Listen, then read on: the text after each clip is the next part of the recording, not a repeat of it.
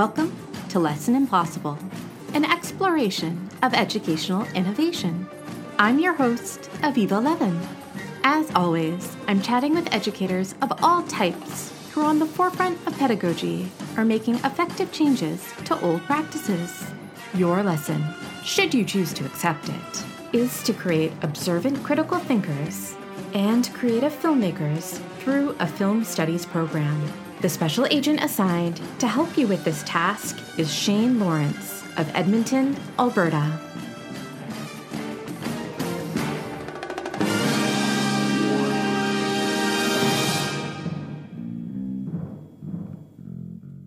I have a reoccurring nightmare that I arrived to work one day and my principal informs me that there was an error with my high school transcript. And despite my university degrees, I need to retake some classes to truly graduate from high school. Sometimes, I even end up needing to enroll in my own class, sitting amongst my students while a substitute teaches from my intended lesson plan for the day. I'm sharing this window into my psyche not to get free psychoanalysis from listeners, though I'd be happy to hear your theories, but to demonstrate that the thought of taking high school classes again is a literal nightmare for me.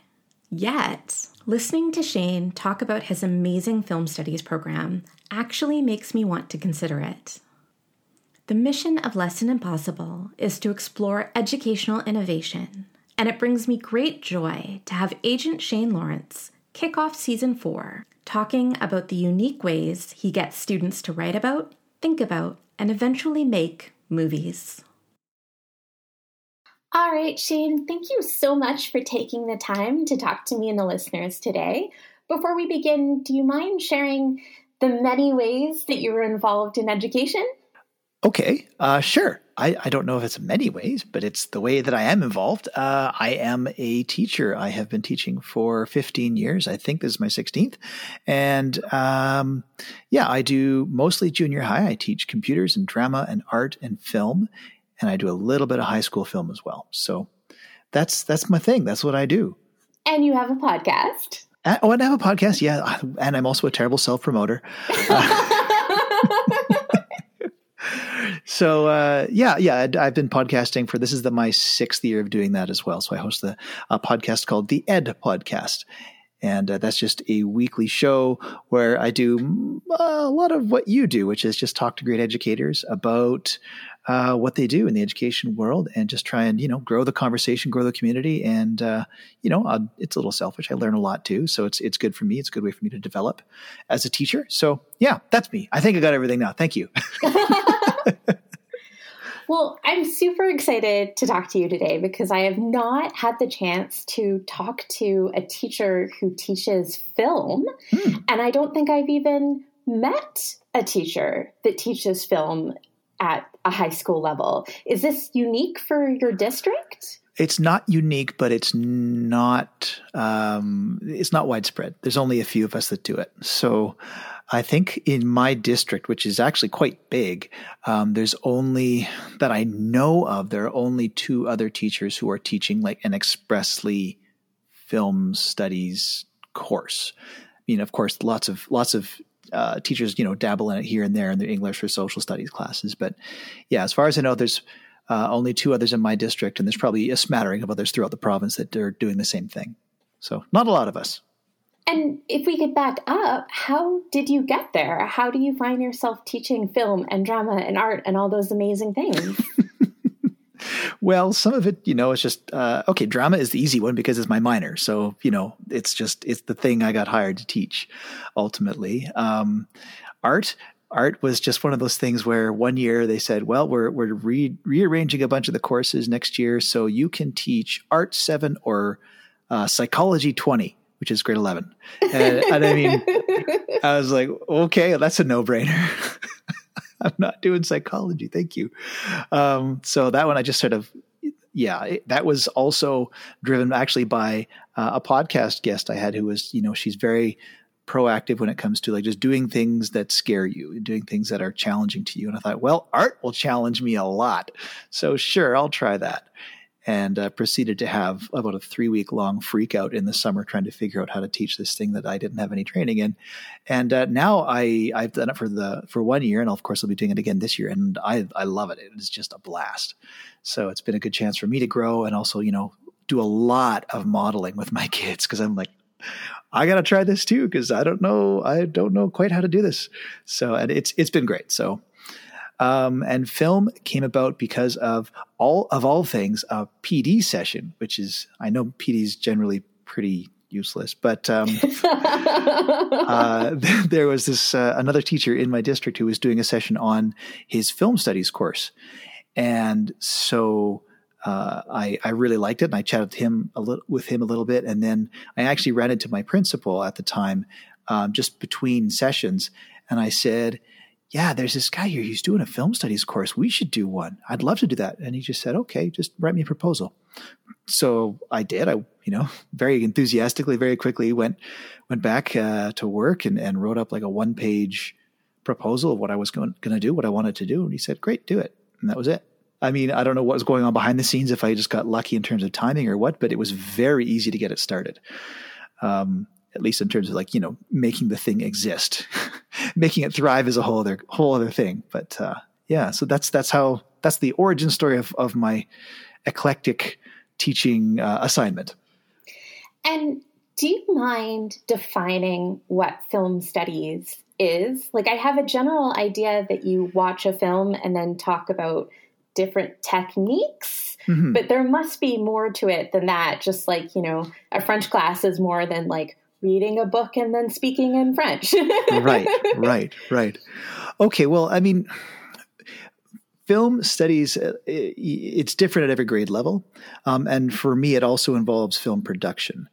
And the amount of film study versus film production shifts, again, depending on grade level. So when we start in grade 8, it's probably 70% film study, 30% film production. And then it's about 50-50 in grade 9. And then the high school class, which is actually a grade 10, 11, 12 combined. And that, depending on the year and sort of the tenacity of my students, it'll be like, 20 to 30% study and the rest is production. And they go hard. And I love it. I'm always so proud of my kids for what they do. But basically, I mean, at the core of film study, I mean, I'll start at the bottom end at grade 8. I mean, what I do in grade 8 is I want students to just broaden their concept, their understanding of what film actually is. Because, you talk to most students and their understanding of film is just, whatever's the latest hotness on Netflix, or, back in the olden days when we had movie theaters, whatever the latest thing was in movie theaters. And so the goal of grade 8 is just to literally just blow the doors off their mind and expose them to just everything. So we watch foreign films, we watch animated, not Disney films. We watch, films from the 20s. We watch films from multiple decades. We always have a genre focus every year. So honestly, the first year is let's just help you understand that there's historicity when it comes to film. And we do also spend the first month really doing lots of nuts and bolts stuff of this is a close-up, this is a pan, this is a tilt, this is, all that kind of stuff. Grade 9, we start getting into the medium more as a mode of expression. We do music videos every year. And so it's a time for them to experiment and understand that, the way that they understand film language is highly programmed by sort of American cinema. So we try and branch out and we watch some really different, weird movies that really challenge their notion of how to tell a story. And, so that's why we do the music videos, because it allows them to really experiment and do some different things. So high school is to the ultimate, continuation of that. I mean, I want students to be able to, put pen to paper, so to speak, make movies. So that's why the shift is so much towards production. And again, we still have a genre focus in high school, but at the same time, really what they have to do is, take their understanding and put it on the screen. And so, I mean, the lessons they learn are just many, varied, and huge every time. So they're connecting not just their understanding of film on the screen, but they're connecting with, the actual process of making it. And the other thing too is that my grade 8-9 class, we combine their projects and we do like a film festival. I don't even know what that's going to look like this year because, well, all of the shenanigans and viruses and whatnot. Somehow we're going to have a festival anyway. But then in the high school ones, we actually rent out a movie theater. And so we get to go and have like the red carpet and everyone gets dressed up fancy and we have our year-end show, which is that's a blast. That sounds like so much fun. It is. It's my favorite night of the year. Like, absolutely. I'm just going to sit here and gush. I don't have the words for it. That's the problem, right? Could you walk me through maybe one of your favorite units or lessons that you do with your film studies class so we can get a sense of the nuts and bolts of it? Right. Okay. Well, it's different every year. Which all good teaching is. Yeah. I'm glad you said that. Well, I mean, film is like, I love it so much. And if I didn't, I would just quit because it's a lot of work.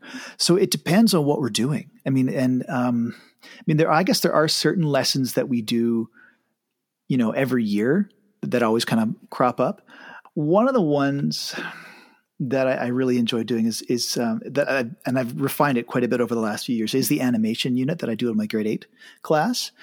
What we always do before we get into the watching anything is we actually have to animate a 1-second loop. And it's 12 frames. We only do 12, not 24, because we're not Disney. And the kids are like, can we do 24? I'm like, trust me, by the time you're on your 12th frame, you're going to want to just jump off a cliff because this is hard. And it's really fun to watch them, and some of the kids they're super, they're just super into it. And they'll give me, 48 frames sometimes. But most of the kids, by the time they're at 12, I mean, they're enjoying it. But at the same time, they're just like, whoa, this is hard. Like this is really hard. So I like that I like that little project that we do just because it sort of exposes them to the reality of that art form because it is such a detailed and slow process. And I also, we take the animations and then I take them all into the computer and turn them into like a little film reel so they can each watch their animation come to life. And that's always fun too, because they're just drawing on paper. And so then when they see it actually moving, it's pretty kind of neat to watch them sort of see the magic of it happening. And I really like that unit too, just because, again, we watch really different films that aren't Disney. And that always, again, just kind of challenges their worldview and their understanding of what animation is. So for the animation challenge, like I'm trying to think of, I think my only experience with movies that aren't animated Disney movies would be the Matrix animated films that came out. Oh yeah. And like the Japanese, like My Friend Totoro. Yep. I must be missing some other ones that are important to the genre. Well, I mean, we kind of, again, we always go back and we watch a lot of like short clips. And that's something I've discovered too, as I've done more of this course is that, short films and short clips are your friend.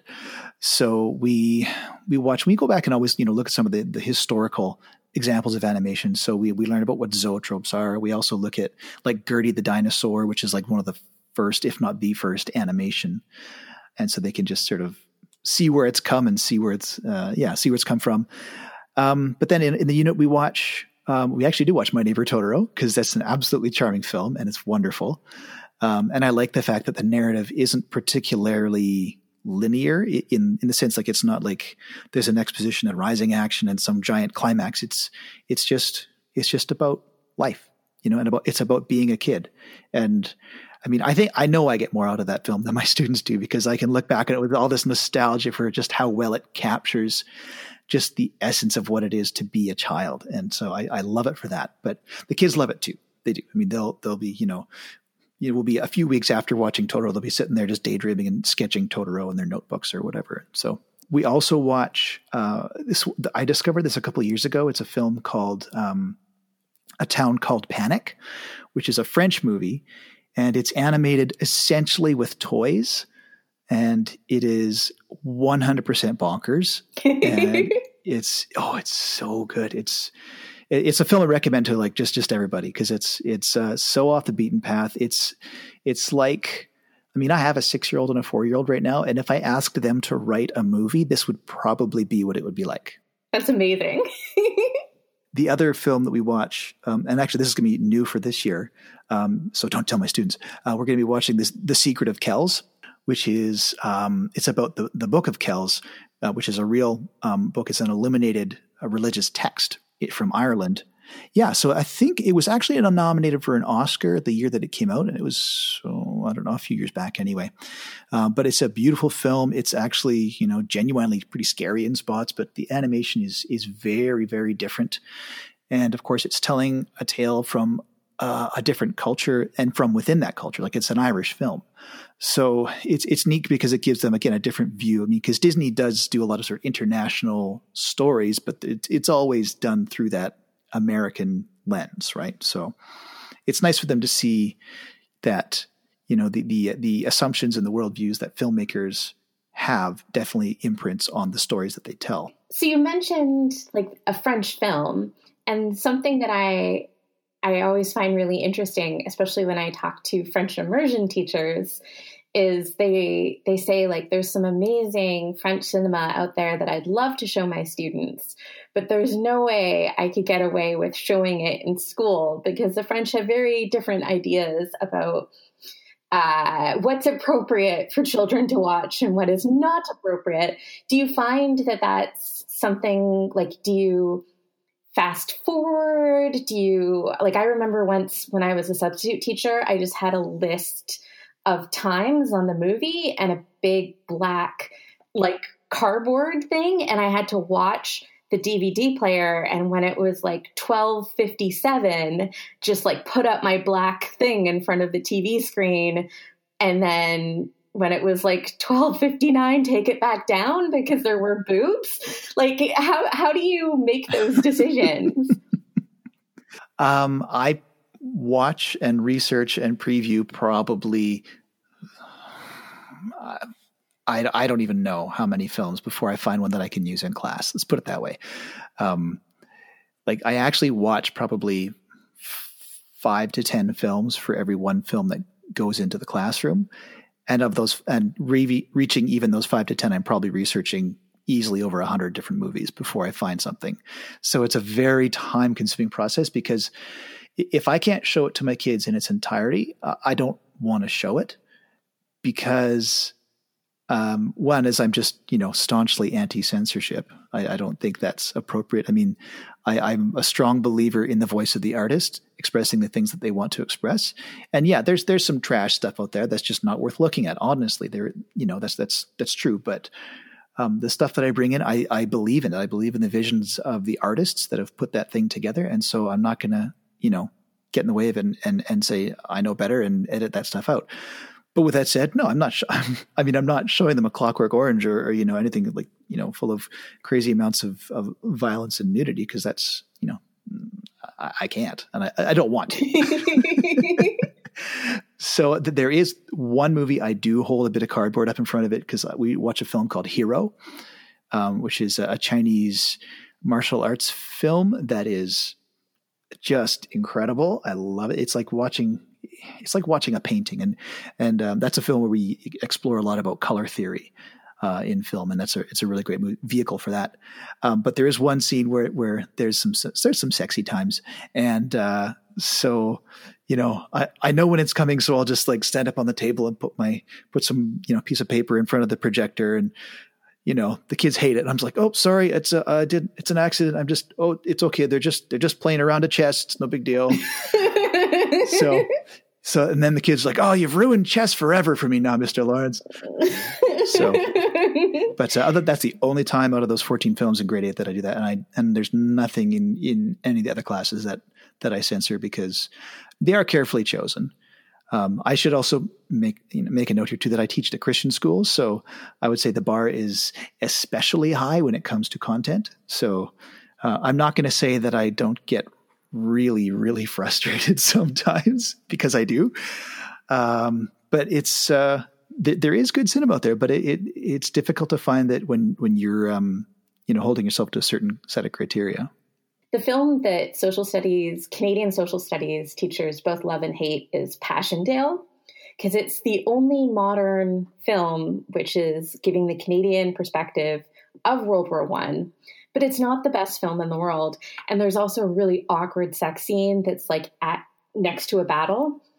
And one year, instead of just like, turning it off, I was like, I'm just gonna fast, because it's like cut to the sex scene, cut to the battle, cut to the sex scene, cut to the battle. And the battle scenes are good. And I'm just gonna fast forward through the sex scene. But what I didn't realize is it just made them go at it faster. And the kids were like losing their minds.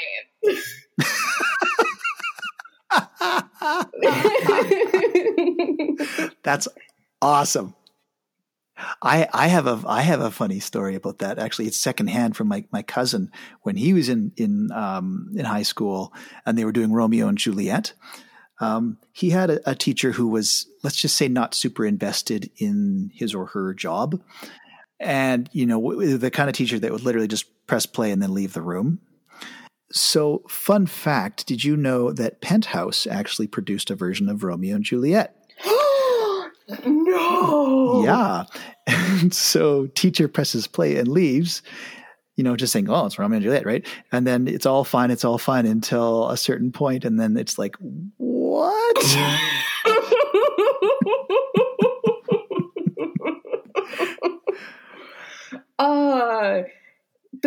Whatever kid ran out to tell the teacher, half the kids were grateful and half were really mad. I can imagine. Oh, I can imagine. But oh my God, I was like, anyway.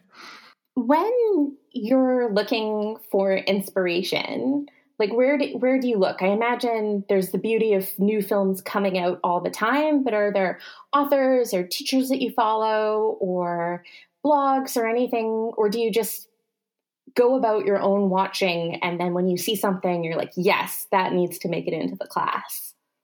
It's kind of yes to all of the above. There's certain voices in film criticism that I trust or that I'm interested in. I mean, it's like anything, we kind of build up our own social media silos, right? So, and then that algorithm kind of feeds us the stuff that it knows we like. So I often find things that way. And I mean, there are times too where I'll just, I do it with pretty much every film that I watch. Once I'm at a certain point, I'll zip over to IMDb and I'll look up the director and what else they've done and the actors and what they've done. And I'll go click, click, click, click, click. And I'll be digging down deep into those click holes. And so there's a certain amount of just discovering via, looking at a body of work by a particular actor or director or writer. And, having watched lots and lots of movies, there's also certain people that I just watch. Like there's certain directors who I know when they make a new movie, I'm going to seek it out because it's them. So it's a little bit of everything. And, there's times where people will mention something online. I'm like, oh, that sounds interesting. So I'll check that out. And honestly, the really cool thing is I've got a few, former students that I've had all the way through film studies, and I'm still in touch with them every now and then. And every now and then I'll get like a direct message or a text, and they'll say, hey, I watched this movie. You should check it out. And so I do. And it's usually pretty good. I'm like, awesome. Thanks. So there's all sorts of different ways that I come at that. It's just kind of, it's like you're just sort of steeped in it, right? Listening to you, it sounds like an amazing course, but you're really making the kids, it sounds, think deeply and critically and visually. Do you ever get kids that are like, I signed up to watch movies, and now I have to think harder than I've ever thought before? Yep. And I try and get rid of them on the first day. The first thing I do at the first day, the goal on paper is to introduce students to the course and the depth and breadth of the things that we'll be doing. But sort of the subtext of that is, this is going to be a hard course. You're going to have to work. So if you don't like that idea, then you better go do something else. And so inevitably I wind up with 2 or 3 students who have that exact attitude. It astounds me sometimes, it's like, we get to watch movies and talk about movies and write about movies and make movies. And I can't understand how anyone can be like not interested in some aspect of that. But no, some people just want to sit in the dark and do nothing. So Now, this might not be a consideration at the high school level, but something that I've really grappled with in my own love of movies and books is the personalities involved. And we've been seeing that a lot, I think, especially with the Me Too movement, where Kevin Spacey was being pulled off of his shows, and people are looking at really prominent directors. I mean, the most notable being Roman Polanski, and grappling with, should it be shown? Can we still appreciate their work? Is that something you get into with your students, or is that something that you get into with yourself when you're choosing stuff? Yes. Yeah, for sure. I mean, that's a consideration. And we do look at that. I mean, that's more of a high school thing that we talk about. In grade 8, we're just trying to, dip our toes into the films. And I've been careful to step around most of those landmines, I think. I mean, every film's going to have at least one actor who was an alcoholic at some point in their career. So, there's that. But yeah, no, we do like approach those kind of issues. And sometimes, the thing especially with my high school class is some days I'll have a plan and I'll say, okay, here's what we're going to do. And the students are like, can we do this instead? And I'll be like, okay, sure. And we'll do that instead. And I'll throw out my carefully crafted plans so we can do the thing they want to do. And sometimes that is talking about things like that. Usually it's because they want to go work on their films, but we definitely talk about issues in film. I mean, one of the big things we do in grade 8 is we spend a couple classes just talking about violence. And so that's always interesting because the first class I'll get a lot of their comments, and then I turn it into the slideshow where I'll put their quote from whatever they said on like a little Google form. I'll just print that out with the background being like pictures from like Scarface and like, Rambo and all this kind of stuff. So they kind of have to confront the things they're saying. And that always makes for a good sort of round 2 discussion. And we talk about all these kinds of issues. I mean, I'm trying to think, I'm mentally going through all the films that we watch and all the different grade levels. I'm trying to think if there's any real issues. I mean, we talk a little bit about the Chinese government when we do Hero, because it is a very, at its core, it's a very pro-Chinese film, about, the power of the government and all those sorts of things and sacrificing yourself for the good of the country.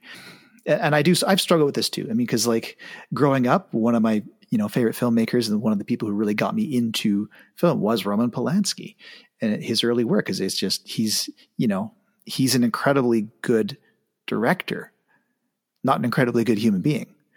And, I've decided at this point that I'm not going to be watching any of his films, but it's hard because at the same time, I really do want to kind of separate art from artist. Cause, one of the things I talk to my kids about is like, once you've made a piece of art, it's not yours anymore. It belongs to the audience.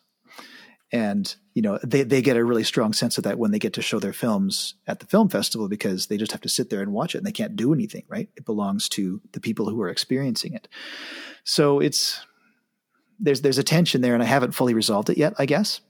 With modern media, so having phones that can capture video really easily, like, are you exploring TikTok as a medium of film, or is that still in film study circles something different?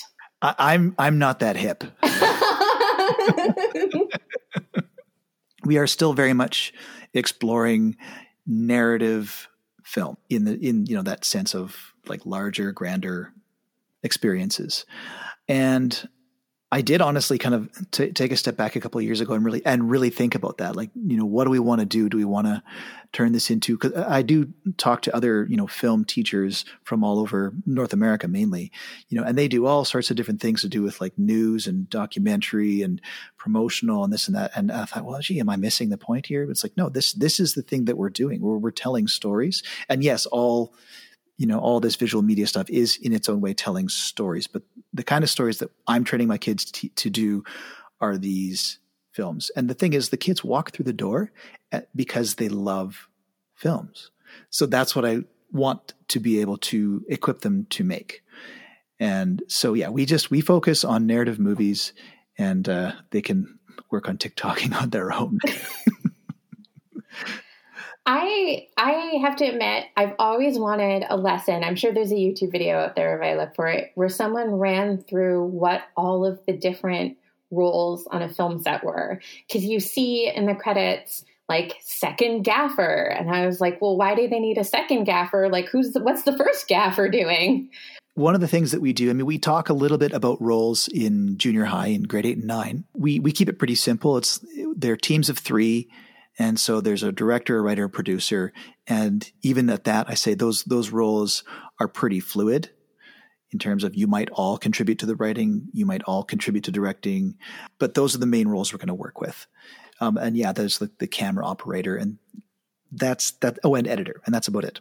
But when we get into high school, one of the things that we do every year is we actually take a whole afternoon and I take my film kids and we actually are combined with another course called digital media. And so we combine both courses together and I write a short script. Actually, last year I got a student to write one because I had a particularly strong writer. So she wrote a short, like 1-page scene. And then we took over our gym and we shot it. And we have a huge crew of like 30 plus people and they all have jobs and they all have little name tags they fill out and here's what you are and here's what you do. And, at the outset, they're like, I'm not quite sure what I need to do. But we kind of train them as they go and they learn what a functioning set looks like so that they can understand what a lot of these roles are. So they, we do have a gaffer and we have a best boy and we have grips and we have, cameras and we have DIT and we have, first AC and all these we have all these different things. And it helps them understand what the roles are because they can see other people filling them. And, we also, when we have like the grade 11s and 12s who've been through it once or twice, they can really take the lead. So we usually put them in the key roles. And then, it's a really good experience for everybody. That sounds really cool. I mean, in grade 9, we do, at the end of the year, the last 2 weeks or so, we will do career reports. So they have to research a role within the industry, whatever that is, and they have to find out as much as they can. And they also have to try and make contact with someone who does that for a living. And then we bring them in if we can. So it's always my favorite time of that course because the last 2 weeks is basically a guest speaker every day.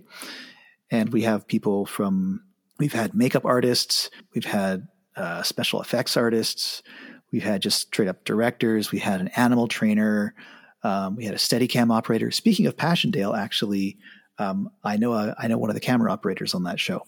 We should ask him about those decisions for those sex scenes because I have some complaints. I don't know that was his job. Right? His job was he was just running the camera, right? So, where do you see the course growing? Like, do you see it staying the same with some tweaks, or are there some bigger innovations that you're working towards?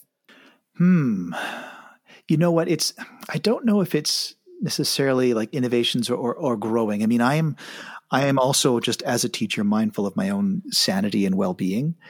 And so I've done courses where I've pushed too hard and it's doesn't have a good result. Like the course is great, but my life falls apart. So in terms of making the program bigger, I don't know if that's quite where I want to go. We send kids out with full lighting packages and cameras and sound gear and they work their butts off. I don't know that I want to make that any more intense than it already is.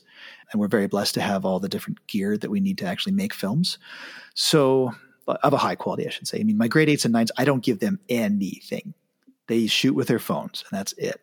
And they always make great stuff. But the thing is that every year, like I've never taught the same course twice.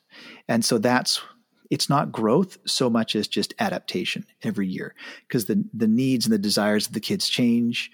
And so I'm always listening to what they want to an extent. I mean, there's times where I'm like, nope, shut up. We're going to learn about framing today, and that's what we do. The autonomy grows, of course, as they go higher and higher in grade levels, but it's always about just trying to get a hold of where the students are at and sort of understanding the zeitgeist as best I can without resorting to teaching TikTok. And, although I am probably going to use some sort of TikTok stuff in my grade 8 computers class, but that's another story. Yeah. So it's just about adaptation and making sure that the filmmaking stays relevant to the students, right? Because they want to tell stories and I just want to help them tell the best stories they can. That's a really good segue because I I like to ask all of my guests what they're doing to prevent burnout and to prevent teacher attrition with all the amazing people that we have. Do you have any tips or tricks? For avoiding teacher burnout? Yeah. Gosh, how do I put this? I mean, I went through one particular period about my third or fourth year of teaching where I was beyond burned out, like just lowest of the lows. And honestly, what led me there was just, I wasn't being mindful of that balance. And, you know, kind of having a bit of that savior complex too, where it's like, oh, it's going to fall apart without me. I have to do everything. And then realizing that, no, the world will keep spinning if you don't, you know, kill yourself to do your job. So honestly, it's just recognizing where your own limits are and recognizing what unhealth looks like, and then just not touching that. And if that means that you're not doing that extra little thing that's going to be so cool for the kids, that's okay. That is okay to just leave it, because the kids won't know that you left it on the side. You're still doing a good job, and you're a happy, healthy human being. And also, craft beer and video games helps. That's my other hot tip.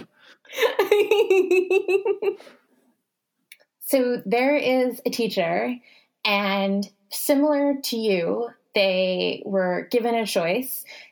You don't have any experience, but you can either take Psychology 20 or Film Studies 8. And they're like, I guess I'm taking Film Studies 8. Yeah. What's your advice to them? Email me. I'm not kidding. Or just shoot me a DM on Twitter. All right. That's the short version. Yeah, gather up. Like, my course was based off of the course that way back in our conversation, I mentioned that PD session that I went to. So I bought that teacher a nice bottle of whiskey, and he gave me all his stuff. And I based my whole course off of everything that he gave me and just tweaked it for the first couple of years. So I still talk with him every now and then, and it's clear that our courses are quite different now, which I think is a good thing, because it means that, you know, I've made this thing my own. But still, a lot of the procedures and a lot of the things that I do in the way that I run the course is very much based off of what he did, what he created. And so, yeah, don't reinvent the wheel. Call me, and I'll give you everything I have. Well, that's so generous. I'll make sure to include your email address through a link in the show notes to the website, because I think that might be very valuable for people who want to write a note to their principal and say, hey, I think this might be a great idea. And then hopefully their principal will be as chill as yours was and support that. Yeah. I mean, that came as a surprise to me at the time too. I didn't think that would actually happen, but there it is. Well, Shane, thank you so much again for exploring the world of just a small part of the world of teaching film studies with me and the listeners. And of course, you know that I'm a very big fan of your podcast, so I'll be putting a link to that as well. And I just appreciate getting to see a different type of teaching. It's always so much fun. Well, thanks for letting me yak in your ear for 40 minutes about film.